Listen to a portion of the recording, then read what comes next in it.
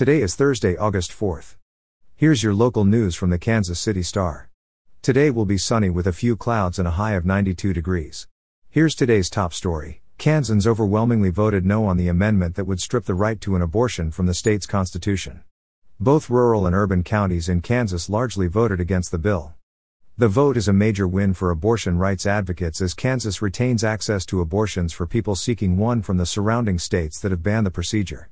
All eyes were on Kansas to set the precedent as the first state to vote on abortion after the reversal of Roe v. Wade in June, but the amendment's failure will not mark an end to the abortion debate in Kansas. In Missouri news, Missouri Attorney General Eric Schmitt won the Republican Senate primary, blocking a Greitens comeback.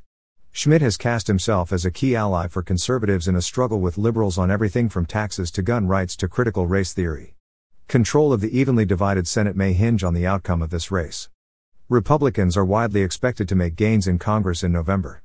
Schmitt also beat Representative Vicky Hartzler, a six-term congresswoman, as well as three other candidates who mounted serious campaigns. In the general election, Schmitt will oppose Democrat Trudy Busch Valentine, a philanthropist and beer family heiress from St. Louis. And finally, in Royals news, Whit Merrifield was traded this week to the Toronto Blue Jays. Merrifield was among the 10 Royals players who couldn't join the team last month for a 4-game series against the Blue Jays in Toronto because they had not received the vaccine.